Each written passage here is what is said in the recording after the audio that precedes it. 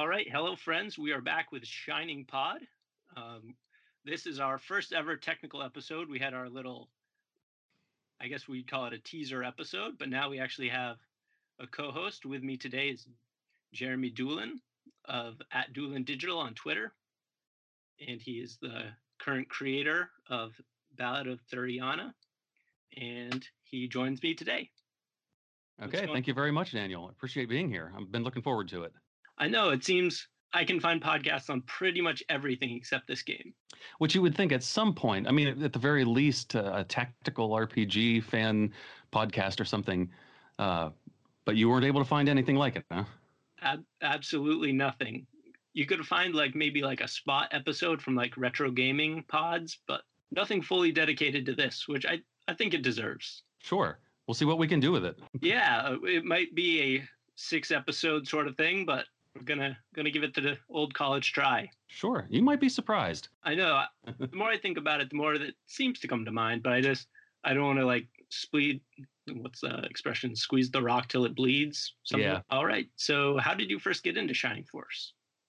Well, I take a certain matter of pride in saying in not too long after it was introduced to the world, I grew up in a small town and had two very close friends, James and Jeff, and none of our families had a whole lot of money growing up, and so we only had one current gen gaming system at any time, and this was, of course, during the 16-bit wars, where Sega and Nintendo were vying for domination. And so my friend Jeff was the first one of us to get a 16-bit system. He got the Sega Genesis in, I want to say, Christmas of 1993. I think it would be later the next year before I got a Super Nintendo. So between all of us, we had the modern generation consoles. Early 1994, that we all first saw Shining Force for the first time. And I think I think Jeff just bought it at a store and said, "Hey, that looks cool. I'll buy that." And we tried it out, and that was it. Awesome. I found the game way later, probably in the early 2000s. I was at Walmart and I saw the Sega Smashback, and I was super excited to play Golden Sun, or not Golden Sun. What's it called? Golden Axe. Golden Axe. Because at the time I thought that was the coolest game in existence. I had played it at a friend's house, and so I bought this Sega Smash Pack for old Windows 95. I think it was still at the time. We had an older computer, and the only games on it were Comix Zone and Vector Man, I think is what it was called. Yeah. And Shining Force and a few other games that have long since disappeared out of video game history. And so I played through all the games, and all of them just were, quite frankly, not very good. Yeah, some of them didn't age well. No, Comix Zone particularly was a very, very weird game. I don't think I've ever played that one. No, you're basically an 80s street gangster sort of person, and you're flipping around comic panels and stuff. And very, very not very kid-friendly game, to say the least. Eventually, I had tried all the other games, and I'd basically given up when I found Shining Force, and then I was playing right through it. And the first part of the game sets it up really well, but I felt when I got to the part where Luke has a clown nose on and stuff, I almost bowed out, because that was almost too far. But I kept playing and just fell in love with it. So you've got a bit of a different perspective on it then. When we first played it, it was brand new. We didn't even read about it in magazines or anything. It just sort of looked cool, which is how we bought a lot of games at that time. But playing it as the current new thing versus playing it as a classic retro game, so you've got a very different way of looking at it. Shining Force wasn't one of the reasons that you bought the collection then? Not at all. I had no idea what it was. I had bought it for Golden Axe and Sonic. Were you an RPG fan at the time? No, not at all. I was actually more into the sports games. Oh, which the Sega was pretty well known for. Yep. Yeah, we played the daylights out of NHL 94, and I didn't even like hockey. Yeah, I played NBA 97 or something like that. Was it like the NBA Live 95? Oh yeah, it was probably that. Like the graphics were horrible. You'd shoot the ball and it'd like go into outer space and come back down. Interestingly, Shining Force was one of my earliest RPG experiences in gaming too. I had played, of course, games like Legend of Zelda would have been the earliest type of any RPG that I played. And then I think sometime in 92 or 93, I tried out Final Fantasy II, which, as it was called in the US, actually Final Fantasy IV, at a friend's house. And it was almost mystifying to me that, we're playing this game and keeping track of numbers and, this idea of hit points. I was used to hearts, but now we have hit points and magic points and attack, and you've got all this equipment to manage. So that was pretty new to me. So when we played Shining Force, I had really only ever seen Final Fantasy II. So my take on Shining Force was as one of my own earliest RPGs. So I think that was one of the appealing parts of Shining Force to me as well. Yeah, I think what stood out for me was that it was strategy. Like it didn't matter how fast I was moving my thumbs. It was more about how I was planning out what my attacks were going to be. So that's what really stood out to me and why I kept playing. Yeah, I like that too. I mean, not to say that I didn't like games that required fast thinking. I've been a Street Fighter player for a very long time, but it was actually nice to just sit back and have a more slower, methodical game to play too. So I like that part of it. My problem was I'm not that good at video games, so like they'd give me like 30 seconds to do something, and it'd take me like an hour and a half. Like after that hour and a half, I'd be so frustrated. There was just no way I was going to keep playing.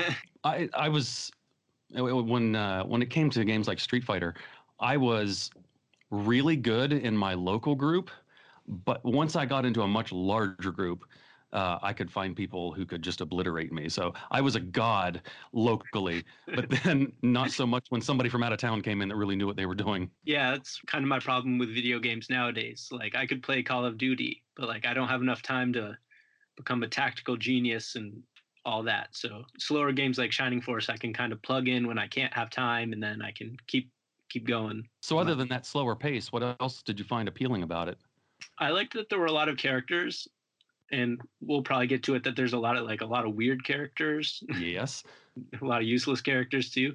But like I like archetypes. So like a game that's going to give me every single one is just awesome. Yeah. I was a reader at the time too. Well, actually, I should say I was becoming a reader. I think it was about that time that I had just started reading the Wheel of Time series and some Dragonlance books, the Dragon Riders of Pern, and what was the other one? The Coldfire trilogy.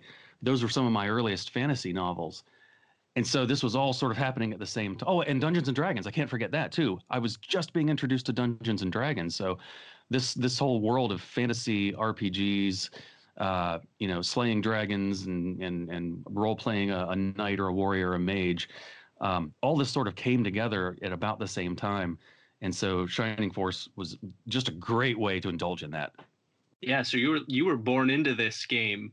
Absolutely. Just ready to go, and I was adopted into it.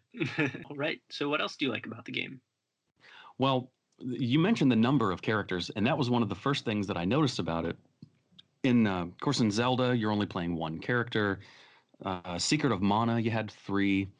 And then something like Final Fantasy 4, you had only up to, 5 at a time, but they would come and go. What was so cool about Shining Force is that you had this army that you were building, and you had choice. And so what was really cool was that all three of us were playing the game. My 2 friends were just a couple of days ahead of me, so a few battles each, we'll say. But we all 3 played it just a little bit differently, and we all 3 chose different characters. Once the cast got big enough, once you got over 12 characters, we were starting to choose different ones to stick with. And that gave us an opportunity to see what all these other characters were capable of. But just this whole idea of this big pool of characters that you could draw from and build your army the way that you wanted to, I found that particularly appealing. Yeah, that was definitely one of the best parts for me, that like if you don't like a character, you're not stuck with them the entire game. Exactly. And also that idea of sort of having a pet character, that one that you believe in them and you're going to level them up and you're going to make it happen with this particular character. And of course, sometimes you do and sometimes you don't. sometimes the battle is just too much. Yeah. There was something about the aesthetic of Shining Force that really appealed to me too. There was something while the game was colorful, at the same time there were parts of the color palette that were a little bit darker, and you can see this especially when the characters are promoted. And I know this is partially a limitation to the Genesis, but they really worked well with it. That the colors were just a little bit dark, and the game itself was just a little bit dark and gritty. It didn't have that colorful sort of buoyance that the second one had. That was everything was a little bit more bubbly and upbeat. Shining Force 1 had just that little bit more of, I thought it was more of a sense of danger and foreboding. Like there was trouble everywhere I could go. Definitely. And I think like another thing is like they go darker, but like they add like really like weird sort of humorous like twists. Like when you're at the beginning, I think of the second chapter, like you get to see a play of the Runefaust Knights killing Max. That is terrific. Yes. It might be one of my favorite parts of the game. Then when you defeat most of the battles, they redo the entire play and Max is the winner. Oh man, that's a great part. And there's all sorts of little bits of humor like that scattered throughout the game. Just like the one that comes to my mind is the king that runs the shop. Oh yeah. I think it's in Warl. What? Who says a king can't also run a shop? So just fun little stuff like that. Yeah, and then there's like I think his name's Boken, and he's just like in every town. Yeah, this Lost. I was actually expecting Boken to join the party at some. Yeah, I did too. I guess the only tip off that wouldn't be the case is that you don't get to see a picture of what he looks like. Which is, it's so obvious in hindsight, but at the time I didn't think about it. I know, me too. I was like, did I miss something that like unlocks him so he joins you? See, that's what I thought, that there was some sort of, like the Domingo egg, or reading the note. I just thought, man, what if I missed something like back in chapter 3, and I'll never be able to get him. Yep. So the next time I played it, I actually kept anything. Your first time playing, you must have missed like all the secret stuff because it's all the secrets are really secret. Interestingly enough, between the three of us, remember, because there were 3 of us playing, and since there were 3 save files, that actually made things really convenient. Since there were 3 of us and we had 3 eyes on the game, all found Domingo and Hanzo and Musashi. What we did miss were the dresses. We didn't find those. I found out most of the secrets through fantasyanime.com. Oh yeah, I love that site. Yeah, I had emailed them about either like being on the pod or like repping the pod, but he was too busy. Well, we'll try again at some point. Definitely. All right, so let's take a quick break and then we'll come back and delve even more into the first game. All right, sounds good. All right.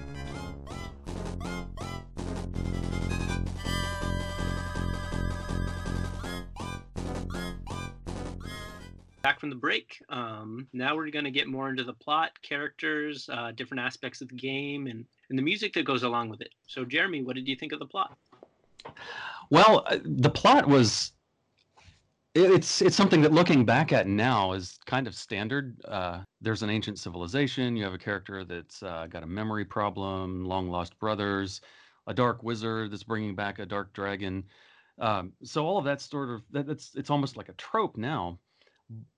But in context at the time, it was still extremely cool. Even as tropey as it is, it's still really well executed, especially for a 1993 game, I thought anyway. But since you got to experience this after playing, or say after the introduction of a lot of other games, what was your thought on it initially? I thought that the first game was like not in a negative way, but very like cookie cutter, very along the hero arc. The characters kind of help push the sluggish plot, as it were. Yeah. So like a lot of the characters like you get in relation to the story.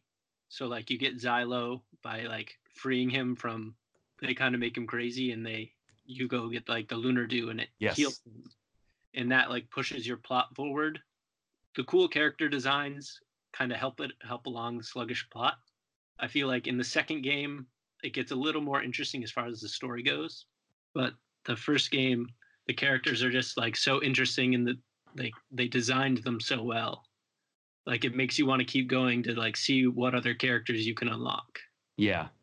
But that was the one downside, is there were a lot of these characters that, you know, you have 30 some odd characters in your army, and you don't really get to know much about them. You learn whatever little bits you come across as you pick the characters up. So Xylo, you get a little bit more of his backstory, and in the same town, Bastoke, you get the Kokichi, which you can miss him too. Yep. But Kokichi, you know, he's this quirky little inventor, but that's about all the more you get from him. You get that really cool looking centaur knight, Ernest, with the scar and the white hair, and he just looks awesome. But you don't know a whole lot about him. So that was one thing that that I, even then, I wanted to know more about these characters, and I hoped that in a sequel we would find out. So when there was a sequel, I was excited, except until I found it was a completely different cast. Yep. Yeah, it's really relying on like the character designs. It's kind of how I feel about Star Wars, where you have like all these like interesting characters. You can really get to know them if you read like the books and the comics and things. But like if you're just watching the movies, there aren't like super well developed characters. Yeah, But especially the so prequel cool. trilogy. Exactly. The prequels are like the perfect example. Yeah. I think my favorite aspect of the Shining Force story was that whole ancient civilization, which has been done many times. But you kept, as you played through the game, you kept getting more and more hints. There was real technology out there, and it had been lost. And Runefaust was just sort of trying to uncover it. Of course, the most memorable event of all, with regards to the lost technology, is the laser eye. And nobody who's ever played Shining Force forgets that battle. I think that is probably in one of my top battles. I've introduced Shining Force to a lot of younger players. As I mentioned, I'm a college instructor, and I teach computer courses, so I get a lot of gamers in my curriculum, and so I actually get to make connections with the students because of having that in common. Younger players who enjoy like the Fire Emblem games, it's typically not too difficult to get them to try Shining Force, and I've gotten several to try it, and almost all of them remark on the laser eye battle. Yep, that battle, and then the full out field battle with Elliot, I think, are my top two battles in the game. Now, is that in terms of just fun factor or difficulty? Fun factor, definitely. As far as difficulty goes, I'd say the battle in the cathedral, where you Shade yes, Abbey. Yes, the Shade Abbey battle was probably the most frustrating battle in the entire game. I would have to agree. The first time I played it, I was just overwhelmed with how little space I had to move around. But at the same time, I think that's what made it so great. And my first time playing through, like I still like the strategy of it. So my max was level 1 because I was trying to protect him. Oh no. So, My max wasn't level 1, but I had no concept of grinding at the time. So my characters, by the time I got to Shade Abbey, were just whatever level they happened to be. It might not have been that much, because that's not a particularly late battle. I think it's in the first 10. Yeah, I think so too. That's not too long after the Man Arena, the Wizard City. Compared to how I would play the game now, I was woefully unprepared for Shaded Abbey, so that one was really challenging. Yeah, because none of your physical fighters can do much to them. You have to have your magic people ready to go. Yep, and if you lose one and you lose an archer, that's you're it. in for a tough time. I think it was the first time. This actually reminds me of a funny story. You know those stories that you accumulate as you're growing up, teenage years, and you just got those stories that you can continue to go back to with your friends and repeat them. We've got one related to Shining Force, and this is a pretty good time for that, I think. So I mentioned that my friend Jeff got his Genesis for Christmas in December of '93. In the same year, he also got this rad new CD player. And so we were enjoying this new musical medium too, and just getting all sorts of different CDs. I think he had a membership to Columbia House, or what was the other one? Columbia House and BMG. Yeah. Yeah, we had BMG for a while. Yep. So we were exploring all this new music, and he got Billy Joel's greatest hits, and so we'd play games and just put whatever CD music was on. So I was playing. It would have been the third battle, and it was my very first time playing Shining Force. So it's the third battle on the way from Guardiana to Alterone, and it's Dark Dwarves and Bats and a couple of Rune Knights. I wasn't grinding, so my characters were really low level. Oh no. And I was struggling through this battle. I kept getting put to sleep by the bats, and I couldn't attack. And just one by one, my characters were dropping. Meanwhile, at the same time, Billy Joel is playing, and it's that song about Saigon, Goodnight Saigon, where the chorus is so we will all go down together. As my characters are all dying, it was just this beautifully humorous moment. And I died, Max died, and I lost the battle and had to start that over. But that was just a thing of humorous beauty. I loved it. It's almost worth it happening for like the lyrical beauty of that. Oh, it was. It was fantastic. Again, one of those stories that when the three of us together, there's a fair chance of it coming up if we talk about RPGs or Shining Force at all. That's awesome. So what were some of your go-to characters that you liked? That's changed a good bit over the years. Really? When I first started playing, there were some characters that right off the bat, they're really good, like Pell, okay? The knight that you get at the end of the laser eye battle. Mm-hmm. We just all thought that he was amazing. And so he was like, for all three of us, he was our top centaur knight. And we liked May because she got a high defense, and we kept Ken around for a while, but we just thought Pell was it. So he was one of our go-tos. He got the Devil Lance. He was our priority. As time passed, though, I discovered Arthur. We had tried leveling him up a few times, but none of us had quite the patience at the time, especially at that part of the game. So we all gave up on him in those early days. It wasn't until about 2002, and I did a replay of Shining Force and thought, I'm really going to give this guy a try. I'm going to level him up, and we're going to see what happens. And it wasn't long before I completely benched Pell. I could not get over how powerful Arthur got. Oh, yeah? One of my favorite parts about Arthur is that you find him, like, folding laundry. Yeah. Just, like, yep. one of the weird, like, quirks of the game. Another character that I came to like later on that I didn't at first was Chris. I held on to Lo for a long time, and I think it wasn't until I got Tarasu that I really picked up another healer. Mm-hmm. But one playthrough, I just decided, let's keep Chris around and see what happens. And she got incredible defense and even some pretty decent attack. She gets the Aura spell. So I was surprised. I kept her in for the whole time. And so she became another one of my go-to characters. One of my earliest pet characters was Gong. Oh, yeah? He's never going to be one of the best characters in the army. But I really liked the guy. He was one of the ones that I kept that neither of my friends did. I thought, no, I'm gonna care for this guy. I'm gonna level him up. We're gonna see what happens. And he actually became pretty good. Mm-hmm. So he's one of those characters where anytime I play through, there's a good chance I'm gonna keep him, just because there's something about that, rural monk, beating enemies down with his bare fists, or a blue flame later on. But I like him. And then the other slightly less common character that I like to use. I'm sorry, I'm coming up with a blank. We'll have to come back to it. But I think some of the other ones, they're a little bit more obvious. I think most people hang on to Tao or Teo, or however you pronounce it, and Henri. You got to have your magic users get for your area of effect. And then Domingo, who doesn't keep Domingo. Oh, Domingo's awesome. Yeah. And who are some of your staples? So mine, definitely Xylo. Oh, yeah. Fairly certain he's one of the best, if not the best in the game. Mm-hmm. And Musashi, if that's how you pronounce it. Probably yeah. Butchered that. Those were like my two powerhouses. One of my sort of like weird take ones would be Balbori.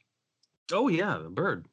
You have to really, really, really work for that one, but it's totally worth it because he can fly. So even in that laser eye level, like he can be like a super resource for you because he can fly up and face the Pegasus Knights. I always had trouble keeping hold of the Birdmen, Amon and Balbury. Like the idea was great, but I could, well, and there's also that element of randomness in your level up stats. Yep. Did you know about that? Yeah, I noticed that every time I play, like different characters will be better than others. Yeah. A lot of the time. Like you have some constants, like Xylo's always been good, but other times, like Ken will be out by battle 7 and May will still be in there, or vice versa. Yeah, I've had games where, well, a good example here would be Gort. I usually keep him in until the end, but there have been a couple of playthroughs where he just didn't seem like he could ever keep up, and I benched him for somebody else. Yeah, Gort usually stayed in for the end until me, also with me, and then Luke usually made it till the end. What are some of the characters you didn't like or didn't want on your team? Usually the Birdmen. I would probably get rid of them pretty quickly. I just couldn't. Despite their mobility, they just weren't causing enough damage. They could move anywhere they wanted to, but then they'd get surrounded and destroyed. And I just had a hard time working them into my strategy. Vankar, you get that knight right after. I think it's right before the battle with General Elliot. So you get Vankar. Yeah. He's like just another knight, so I hardly ever take him. Hans and Diane both. Definitely. As soon as I get the opportunity, they're done. I mean, I love the idea of the archers and the ranged characters, but man, they just can't make them worth taking. Lyle later on, sometimes I'll take him. Yeah, I can sometimes work Lyle in. Yeah, even I can even do without him. For me, archers weren't using until Shining Force CD. Even in Shining Force 2, I didn't hold on to them. I loved the brass gunners, which I guess we'll talk about in more detail in another episode, but I couldn't work them into my strategy either. But then Shining Force CD, which of course is just remakes of the Gaiden games on the Game Boy or the Game Gear. Mm-hmm. So I don't know if the Game Gear has the same stats and level progression as the Sega CD version. That'd actually be an interesting experiment. But my archers in Shining Force CD were just monsters. I had to restrain them. Oh, really? To keep from stealing all the experience points. It was ridiculous. Yeah, definitely in the first game they're woefully underpowered. And it wouldn't have taken them too much to bring them up to speed. Just a little bit more attack or maybe a little bit better agility so that they got like obviously more turns and got that opportunity, or they were much harder to hit. I think I have a story about Hans. My first time playing through was right around when Lord of the Rings was coming out. And I was obsessed with Legolas. So I naturally gravitated towards Hans as like he was going to be my best player. Oh, man. I powered him up to level 10 as soon as possible. I promoted him and then just like heart sunk. And he's so great at first. So you probably got this false impression. Yep. He really is good in those first couple of chapters. He's very useful, long range. Yeah, he's not getting countered. It's like, this is great. I'm going to have this awesome elven archer. It's not until about the time you get Xylo with Bustoke and Powell and the battle with Elliot that they start to sink. Yeah, and then I had spent all this time making him my ultimate power player, and just the promotion just kills his value. Kills it. Okay, so what was your reaction to Yogurt? I don't get all the hype, I guess. I think it's fun, but so there's hype. There is. I feel that that's like when you see people like making what little there are of like Shining Force memes, it's usually like him. I see a lot of artwork out there that often features Yogurt. So maybe it's one of those you had to be there. We all wondered what on earth he was there for. Of course, we thought maybe there was some trick to him. Mm-hmm. Two of my friends tried putting him in battle just to see what would happen, and when they realized he had one hit point and they couldn't get a kill with him, they just gave up. I was the first of the three of us to actually persist and plan so that he could get a kill. And so we were shocked to see that he couldn't level up. But then we got the yogurt ring and then gave that to, we first gave it to him because thinking, hey, maybe if you give Yogurt the yogurt ring, he'll actually be awesome or something. Nope. He didn't do anything. So we give it to somebody else and we realized we can actually make an army of Yogurts. We laughed at it. We thought it was hilarious. And from then on, one of us, through one of our many replays, every so often one of us would make sure to get the kill and give somebody a yogurt ring just for the fun of it. Mm-hmm. So our memories of yogurt were, at first it was like, what the heck is this? But then we can laugh at it, and I guess I can kind of get the hype. Yeah, it's definitely like one of those like weird quirky things like the play or Boken, Arthur doing laundry kind of stuff. Do you take Adam? I do not. And another thing that might surprise you is I also don't take blue. I don't either, believe it or not. Now, what's your reasoning? Just at that point, I feel like I've put enough effort into other people that I can't spend time letting a little dragon get one attack damage per turn. That's exactly the same problem that I have. By that time, I feel like I've invested in a bunch of characters, and I just don't feel like I need them. However, just talking about it makes me think I probably should do another playthrough and include him at some point. So I give him a chance. Yeah. Yeah, I remember I've played through probably 5 or 6 times at this point. I did get him promoted, but even then I felt like he was not really a useful piece at that point. I guess he's terrifying if you level him up properly, but it's just so late in the game. Mm-hmm. That's how I feel about Adam also. Yeah. I wanted to like Adam because I just thought it was the coolest thing to have a robot. Yeah. But I take Zinc and Shining Force 2. That makes it up for it just a little bit. Oh yeah, I really like Zinc and Shining Force 2. Yeah, I do too. We'll get to that. But yeah. Have you ever done a playthrough where you don't keep any of your normal characters? I haven't. That might be worth trying. Just like a team full of healers. Yeah, just like a total second string. I haven't done this either. I try to make it a point in every playthrough to take at least one character that I don't normally take, just for the heck of it. Because I'm good enough at the game by now that I'm never going to have an army that I absolutely just can't win with. So it's really fun now to just experiment. But what I've never done is gone completely second string, using only characters that I wouldn't have otherwise used. Main problem with that is I wouldn't be able to keep any of the mages. Are you big into choosing the mage characters? Oh, I love mage characters in any RPG. Oh, yeah? Yeah. That's what I usually play in Dungeons & Dragons. Really? Yeah, I love wizards. Yeah. I do. I tend to lean away from the wizards, but maybe that's just because I feel like one of the first 1 or 2 times I played through, I felt like a lot of the magical characters, their spells would kind of reach a certain point and like they wouldn't do any more damage. Like Xylo and the muscle-bound folks it'd keep going up the amount of damage they'd be able to do. But the wizards were capped by their damage. Yep. So like you'd get Teo to like level 4 Blaze, and like that'd do like 36 damage, which is like pretty good. But with Xylo can do like 72. Yeah. really, really grind it out. Yeah, exactly. Yeah, level 4 Blaze it's all right. Level 3 Blaze is what I find more useful, just getting the area of effect. Yeah, and it burns less magic points too, so you can use it more often. Yes, it does. Yeah, exactly. So I would tend to lean away from the magical people. So maybe I'm actually playing through right now. I was playing can't remember the name of it right now. Sword of Hagia? Yes, I was playing that, and my computer died. And when I restarted it, it hadn't saved my game and sent me back like a couple of chapters, and I just didn't have the heart to keep going. So I figured I'd try out. So I started playing the Game Boy Advance version of Shining Force.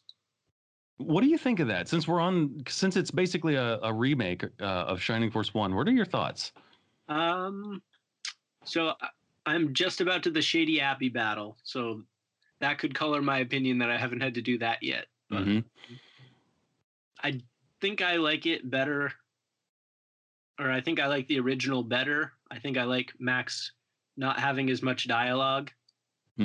some of the new characters, which I haven't gotten too far into how they are involved in the story, but seems like they're like kind of forcing some of those subtle details on you. Yeah. But the gameplay style, actually, I don't mind that. I like the graphics of the original better, just because I like those old 8-bit games. Yeah, I absolutely prefer the graphics to the original. There are some points that I really don't care for. Some things felt easier. Some battles felt easier that I thought were more challenging in the original. And stat and level progression seems to be a lot different for some characters too. So a lot of characters didn't level up the way I expected them to, and I thought, boy, they're not as. I don't even remember who they were because I've only played through it once. It was a fun playthrough, but I've always just gone back to the Genesis version. It just wasn't quite the same. I know, it's like just different enough to be like a little less appealing. The best part by far, and one of the items that I definitely took away from it, was if you kept the characters in battle and leveled them up and talked to them at headquarters, you would get backstory. That was the best part for me. That is cool. And you can get a little of that on the original game, but I feel like on the original, when you talk to them, they're more of either like bragging that they should be with you or complaining about their that's about it. Yep. That's really all they do. But in the oh goodness, what is it? What's the subtitle for the Game Boy Advance? Resurrection of Dark Dragon. Yes. That one, you actually get character backstory, but only if you use them, which I thought was a cool idea. That's really my only motivation for playing through it again, is to get some more backstory for some of the other characters. I think you get cards that way too, which really cards didn't belong in Shining Force. I'm sorry. I haven't gotten to the point where I know what the cards are for yet, but I'm not hopeful that will add much to the game. Don't worry about it. Just play it like you normally would. I just ignored cards totally. Mm-hmm. Yeah, it's another one of those things where you can miss them, and if you happen to miss them, you've got to redo stuff or get it through the next playthrough. No thanks. I can deal without cards. Yeah, it just seems like the side quests in Legend of Zelda, where some of them are fun and worth doing, and other ones you're just like chasing chickens around. Yep, that's it. Yeah. You're not really gaining anything from it. So as far as like the music goes for the game, did you listen to a lot of the original like music, or were you listening to Billy Joel the whole time? A combination of both. If I was just playing the game by myself, I usually left the music on because I do like it. My friends were just a little bit less tolerant of video game music than I was. Once we had played a game long enough that we all sort of got the music, we would often then start listening to other stuff, and we would only keep the game music at a level low enough just for feedback, or high enough just for feedback. But we'd have the music on. So I do have a strong association with Billy Joel and Shining Force, which is funny you say that. I love the music in really all the Shining Force games have good music, but Shining Force 1 is fantastic. Have you heard the epic metal remix of the Shining Force music? I have not, but I know. Holy smokes. Okay. If you can open a web browser right now, go to YouTube. Okay, I'm going to do this. All right, see, I'm going to go look this up right now. Epic metal Shining Force. That's all you have to search for. It is. It's called Epic Metal Shining Force Medley by Connor Engstrom. And better stop it here before I get some audio. Okay. It is nothing short of phenomenal. And it's so good that if you scroll down in the comments, there is a comment from Masahiko Yoshimura himself, the composer of the Shining Force 1 music, that's kidding, complimenting this guy on how good of a job he did. That's awesome. Yeah. We'll have to maybe reach out to him and see if we can get some of that for the pod. Oh man, that would be phenomenal, because it's marvelous. It's when you hear this guy's mix, it's like this is what it was meant to be from the beginning. You know, it just sounds so right. Even though it's a metal version, it sounds so right, and so like just listening to it makes me want to play it. Very simple. Yeah, I love the music for the game.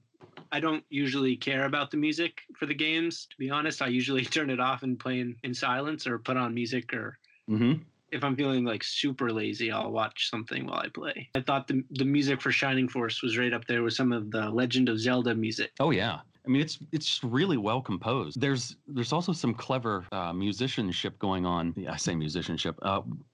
Like I really mean composing. The only track that I'm not a fan of is the village music.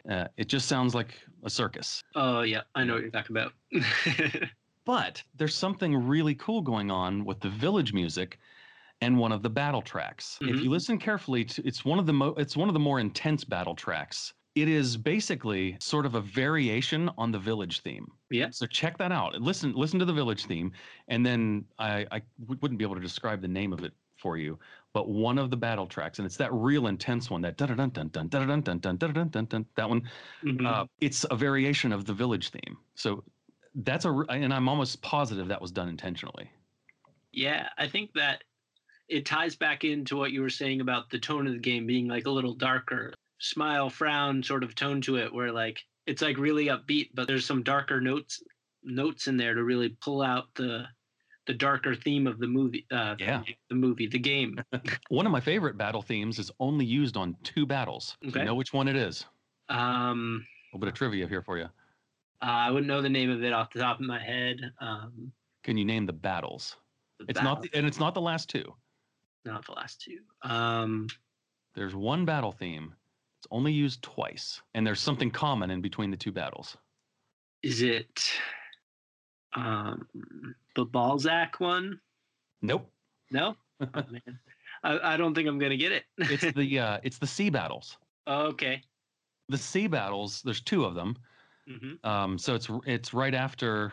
I think it's right after Balzac, actually. When you're on your way to Warl, and then when you leave Warl, there's the 2 sea battles. Each one of those uses the same battle theme, and it's used nowhere else in the game. But it is so cool. It is such a good battle track. That's why I was thinking Balzac, or however you pronounce it, battle, because I know that's right before the other ocean battle, and I was close. I want like half credit for that. I like the bosses in Shining Force too. We were talking about tough battles earlier.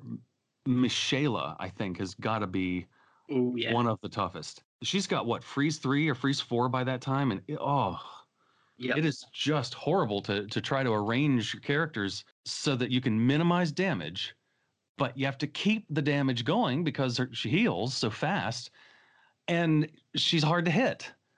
So you combine all those things, she is one fearsome boss. The rest of the battle's not too bad, and it just kind of softens you up. But holy smokes, the first time I played that, I think I died multiple times before I figured out a way to beat her. I definitely did, because like I was saying, I used a lot of like the physical like the warrior characters. So like I couldn't get close enough without losing everybody. Yeah, it would have been hard to space them out. Too bad you didn't have decent archers. I know, I needed Hans. Like a slap in the face of my former self. I thought the final battle, just maybe we can wrap up the review part of this. Sure. The final battle I felt was a little disappointing because I thought Dark Dragon kind of looked more like Glop Monster. Yeah. Dragon. Yeah, the way he was sort of sticking out of the wall. It was, I mean, I guess it was 1993. It was pretty ambitious. Although the battle cutscene graphics were pretty cool. Oh yeah, I did like that. It was also a clever idea to have the armed skeleton generators, so you had to position your characters standing on top of those, so you didn't have to constantly fight those. Yep. Overall, though, I think the prior battle with Dark Soul was harder. Oh yeah, I liked that battle better anyway, because I feel like he's really set up to be like your big bad. Yeah. And like I get that story-wise, it had to get to that point where you're fighting Dark Dragon, but I feel like the Dark Soul battle was way better. How long was it before first of all, before you knew that there was a special final attack that Max could do, and before you actually did it? A special final attack with like using the sword as kind of a magic attack? Yeah. Not using it as magic, but if you use Max to score the final hit against Dark Dragon, you get a special animation. Oh, that I didn't notice. Yeah, we didn't know about it. So Jeff and James had both played through the game, and we all 3 watched. We played games constantly together, so we were there, and we just who knows who they got the final hit with? You know, it could have been a mage or Pell or somebody. Mm-hmm. So we didn't see it. When I fought Dark Dragon. Just by luck, I wasn't planning on doing this, but just by luck, Max got the final hit. And when he did, he took this animation started that we hadn't seen before, and all three of us were like, what's going on? And it's, as far as I know, it is unique to this moment in the game. So that if you strike the final blow, you get something special. So now you got another reason to play through.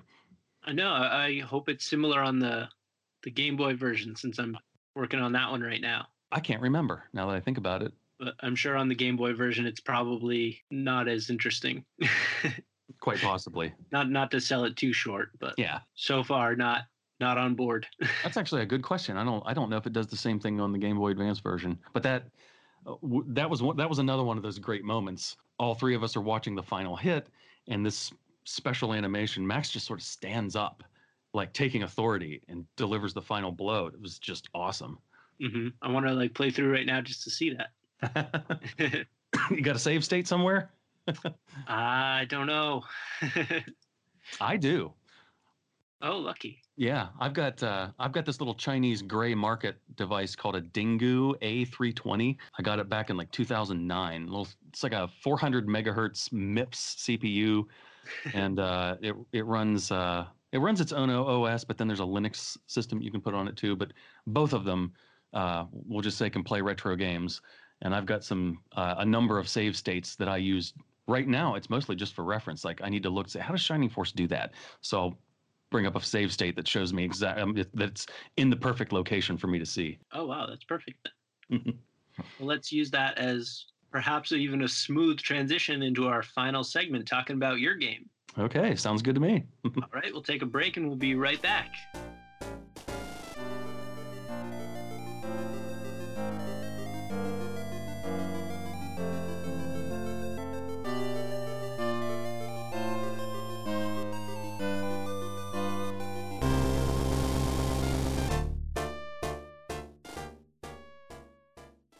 So our final segment is going to be talking about Jeremy's game that he is making called Ballad of Theriana. Got to ask, what the heck is Ballad of Theriana? The actual Ballad of Theriana, it's sort of a framing device for the whole story. There's a very important character in the game who's a bard named Myrthen. And in the Shining Force games, when you start the Shining Force games, you always have sort of a host character like Simone, the elf in the first game, and the witch in the second one, and a wizard in Shining Force 3, and they're the ones that are inviting you to read the books or to start the adventure, and it's where you choose your file.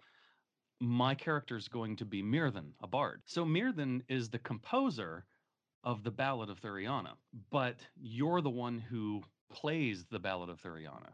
You experience it because the events of this ballad, of this story, are the events of the game.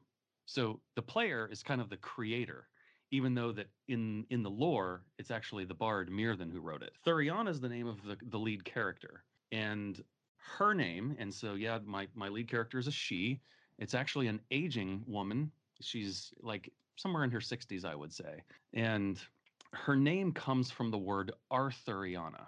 So the word Arthuriana is the name of an academic journal for all things Arthurian. And by that, I mean the Arthur legend. So there's this whole field of academic study all about the Arthur legend.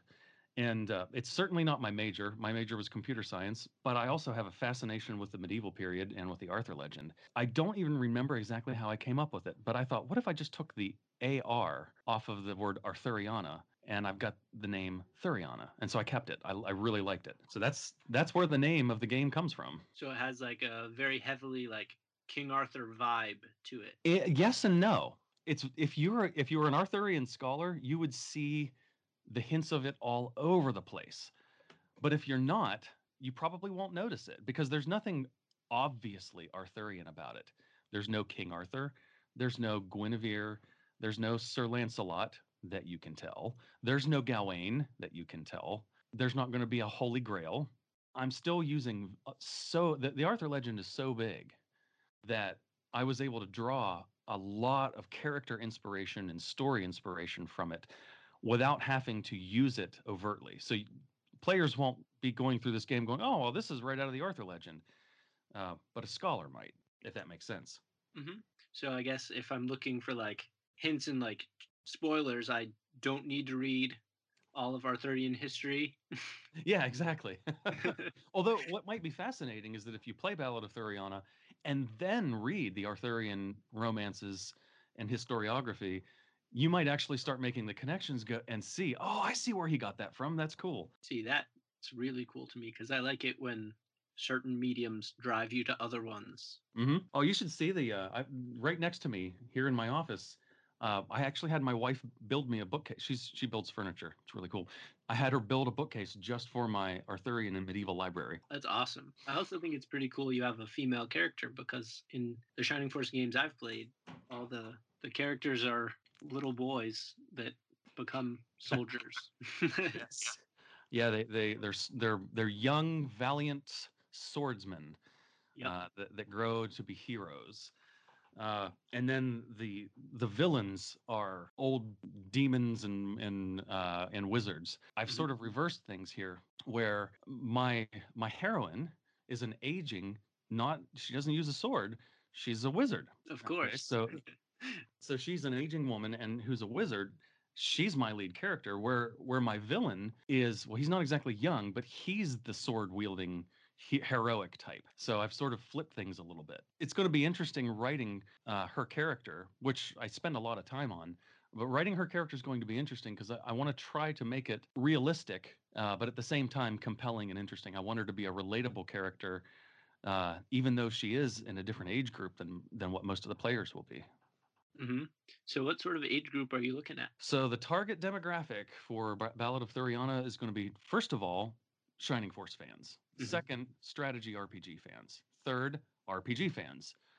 Fourth would be any sort of retro style, 16-bit style gamers. But I think even though that a lot of the those groups that I mentioned are going to be folks that are in our age group, in our 30s, maybe 40s, I still think that there's going to be an appeal to some younger players too, who simply like RPGs and pixel graphics and fun adventures and strategy games. If a 15-year-old plays it and likes it, all the better. I'm trying to put something in there for everybody. Awesome. So, as far as like tone goes, will it be similar to the Shining Force, where you have like some darker elements that are kind of played off with humor, but like humor like plugged in there just sort of randomly? Yeah, overall, the story's going to be a little bit more serious than the Shining Force games, and actually, I would compare it to Shining Force 3. As I'm playing Shining Force 3, I think is trying to take itself a little bit more seriously in terms of tone than the earlier Shining Force games, and I think Ballad of Thuriana is going to be very similar, where it has some more serious topics and elements, but at the same time, I still want it to be fun and colorful. And I'm going to try to pull off what humor that I can. I've never considered myself a particularly humorous person, so we'll see what I can do. Maybe I'm funny and I don't realize it. I think the funnier people tend to be the people that don't realize it. So, what But yeah, in else? terms of tone, it's got some serious elements, especially in some of the character backstories. There's one particular backstory that's going to have cutscenes that I'm going to have. It's going to be a challenge to create the cutscenes because it's a very sensitive topic, and but it's at the same time serious, and it's something that I definitely want to be a part of the game, and it's going to give you a lot of insight into why this character is the way she is. Okay. So, why like a turn-based RPG? Why not like Call of Duty Shining Force version or something like that? This goes back to 2000, 2001, when I was in college, and I went to college for computer science. I never seriously considered game development as a career choice, and it's still not my career choice. But at the time, I thought, boy, I sure do like playing video games, but all of my favorite games come from Japan. I don't want to have to move to Japan to have a job. I don't have the resources to learn how to write games right now. So I just totally dismissed it, the possibility of developing a game. But at the same time, I still had that thought of, well, what would I make if I were able to develop a game? What would I want? Well, it was 2000. I wanted another Shining Force game. It had been a while, and I was ready for another one. And I thought, boy, if I could, I would make another Shining Force game. Final Fantasies were just coming out left and right. I didn't, I didn't need more of those. No problem finding a Zelda game. All the other ones. So I think part of it was just a lack of there being anything else. We still didn't have Fire Emblem yet either. So I didn't even have that as a secondary option. So I thought, simply because number one, I like the game, and because I thought it sounded like a fun game style to try to create, I thought if I ever made a video game, it would be a 2D strategy RPG like Shining Force. And as the years passed, here and there, I would think about that again. What would it be like to develop that game? And then as the indie game scene started to grow and tools became more available, we actually got game development engines. Artists started discovering ways of um, supporting independent game developers online. As these things started to happen, the more serious I took it. But every step of the way, I kept saying I still want to make a 2D strategy RPG. The idea just never left me. That was so you could almost say that this is an 18-year-old project where I've thought about it here and there for since then, but I haven't really taken it seriously since about, we'll say, 2 years ago. So what happened 2 years ago that kind of got you back on the bandwagon? Well, it actually got me on the bandwagon solidly. There were two things that happened. One was a tremendously good book by a guy named Dan Schuler. If you go to howtomakeanrpg.com, you can buy his book, and it's a digital book, and it comes with bunch of graphical assets that you can use, where he goes step by step through developing a Final Fantasy style JRPG from nothing. So this isn't using an engine like Godot or Unity or something. This is actually starting from a bare bones framework and building it up from there. So when it covers everything, it covers everything. And I learned so much from that book. So anybody out there listening that's interested in getting into RPG development, it is worth, I think it's $45 now. I got in when it was a lower price, but it is well worth that. It's worth twice that for the amount of information that it has. So that was the first thing, getting that book.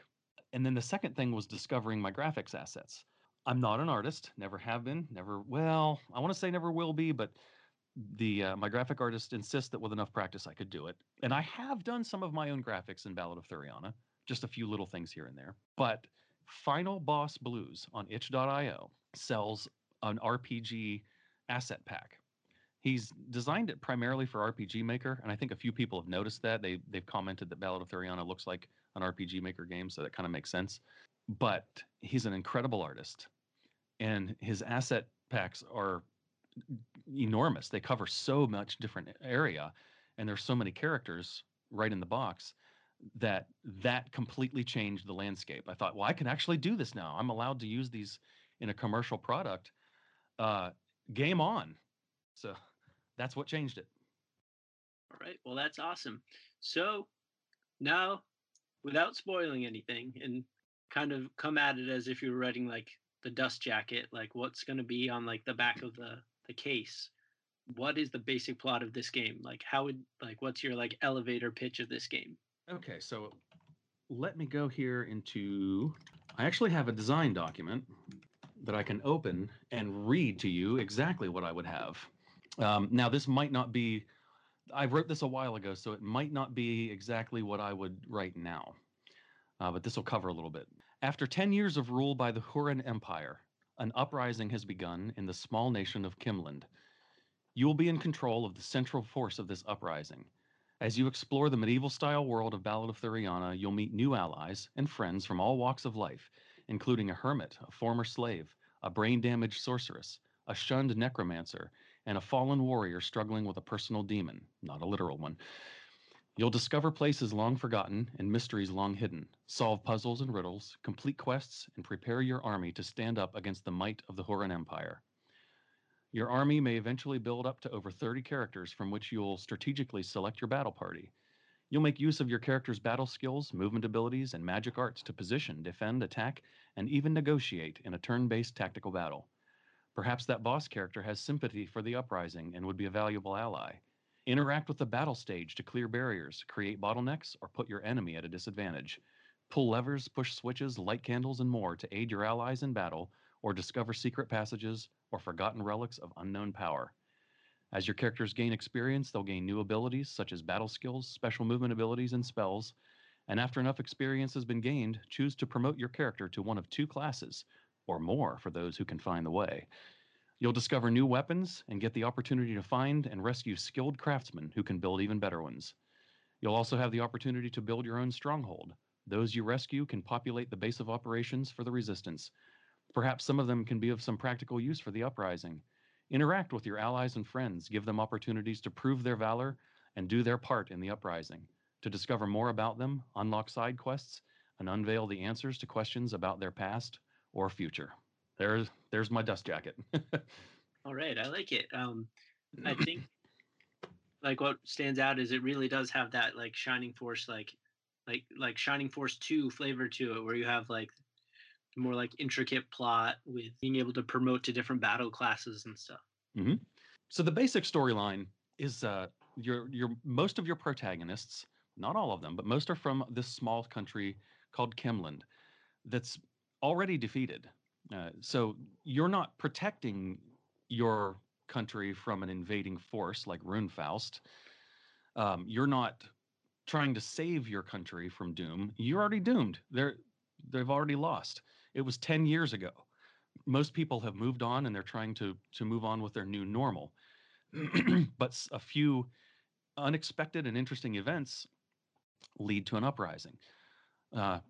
Kimland was conquered by an empire called the Huron Empire, and they're a theocratic empire that's named after their primary deity, Hura.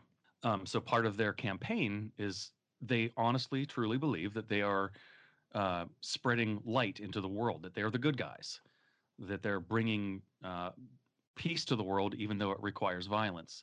And the Hurons they're like a mix between the Romans. There's definitely a Roman aspect to their character, but then they're also like the Normans who invaded England in 1066 with William the Conqueror and the Battle of Hastings. And I'm actually learning a lot about that right now too, as sort of an inspiration. But the Hurons are a very powerful group, but they're not without their flaws, and they have some pretty questionable methods of conquering and policies. I mean, one of the things that they do is they wipe out all of the local religion. It's outlawed. It's banned. Theirs is the only true one. And so true religious persecution is actually kind of part of the story. And so I explore that a bit. They're also fearful of magic. This is a very big part of the story. The Hurons do not trust any magic that is not performed by one of their own priests. Anybody else, they question your motives, and there's a pretty good chance that you'll either be executed or enslaved. So these are a couple of the major conflict points. Awesome. So is your game more on the, well, obviously mages and stuff, but historically accurate side, or is it like Shining Force where there's like ancient technology and bird people and yogurt and Well, it will be a little bit of a mix. It'll be more of a balance. So at this point, there's no plans on there being an ancient race that had technology. Bird people, I'm working on. I'm not sure. I've got an opportunity there, I think, with my artist, because a lot of this depends on what graphics assets I have. Mhm. But there are definitely dwarves and elves, orcs. In fact, orcs actually are another big part of the Huron conquest and another big part of the story. The Hurons use orcs as almost like slave labor and as meat shields, but they promise them the world, and so they're being exploited and taken advantage of. So that's actually another element of the story that I can mention without spoiling things. So yeah, there's definitely some ahistorical material in this and magic, and but there's still a lot of real historical influence. All right. So I was on board from the very first screenshot of on Twitter. So you already have my money. So what's like the release date for this? Is this pretty far along, or are you still like at the beginning? Actually, I'm working very fast right now. I'm on summer vacation, although I'm taking online grad school classes, and that consumes time. I'll be going right back to homework when we're done here, in fact. Oh. But but that'll be done in October. Even with that, and even with spending time with my family and helping maintain the house, I'm on summer vacation. I got a lot of time. Mhm. I expect to have the majority of the battle state completed by the end of summer. I'm intending to enter Ballad of Theriana in the Game Developers World Championship. They actually reached out to me on Twitter and suggested that I enter, but I need to have something playable. So by the end of the summer, my goal is to have 2 playable battles. I don't know how good they'll be, in terms of balance, but there should be something playable, including exploring a town and talking to people and finding items and treasure chests, and shops. Most of that's done. I've got all that working. Hmm. So I'm really working hard on the battle state right now. And I've gotten much farther, much faster than I thought I would. And so we're not even at the end of June yet. And I've got most of the battle menus done. And I'm almost to a point now where it's just going to be implementing things like the battle cutscenes and the spells. I've even got my victory conditions already worked into the battle system. So things are moving pretty rapidly. So my plan is to have that demo, to actually have something playable by the end of August, so that I can enter it in the Game Developers World Championship. And I'm also going to be showing it at the West Virginia Game Developers Expo in Huntington, West Virginia this fall, and possibly the GDEX Expo in Columbus, Ohio in the same month. Having said that, after that, it's mostly going to be refining the engine, adding whatever small things I need to it, doing bug fixes, and adding content. So content's going to be the big thing.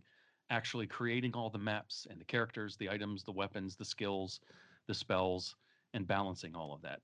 The good thing is, I have a lot of game design documentation already done. Basically, when I don't feel like programming, or I'm not at my computer, but I still want to feel like I'm getting something accomplished, I'll do character design or item design or a story or a battle. And I've got all these templates that I use and to make the process easier. I'm hoping to have something done, like actually out by the end of next year. No kidding. Well, all right. And I think I saw somewhere you're gonna have it like released on the Switch. Is that? That would be nice. I've actually contacted Nintendo about it once. For an independent developer, you actually have to contact them. You have to sign up for a developer's account and then contact them, pitch your game, and then they'll give you approval. Well, I did that, but I just don't think I had enough done. I didn't have anything really playable to prove to them, so I got denied the first time. Hmm. So one of the other things that I'm really pushing for is to have enough done to send them the pitch again. So I will certainly be doing that. I'm not giving up at all there, but I'd love to get it on the Switch. It'll for sure be on Mac OS, Windows, and Linux, probably through Steam, and maybe Epic or GOG or itch.io. Make it available in as many different places as I can. I'm also a huge Atari fan, and I'm one of those non-skeptical Indiegogo supporters of the new Atari VCS. I'm actually talking to them about getting Ballad of Thuriana on the VCS. So that would be phenomenal to be able to say that my game's on the Atari. Yeah, it'd be be a nice release platform release for you.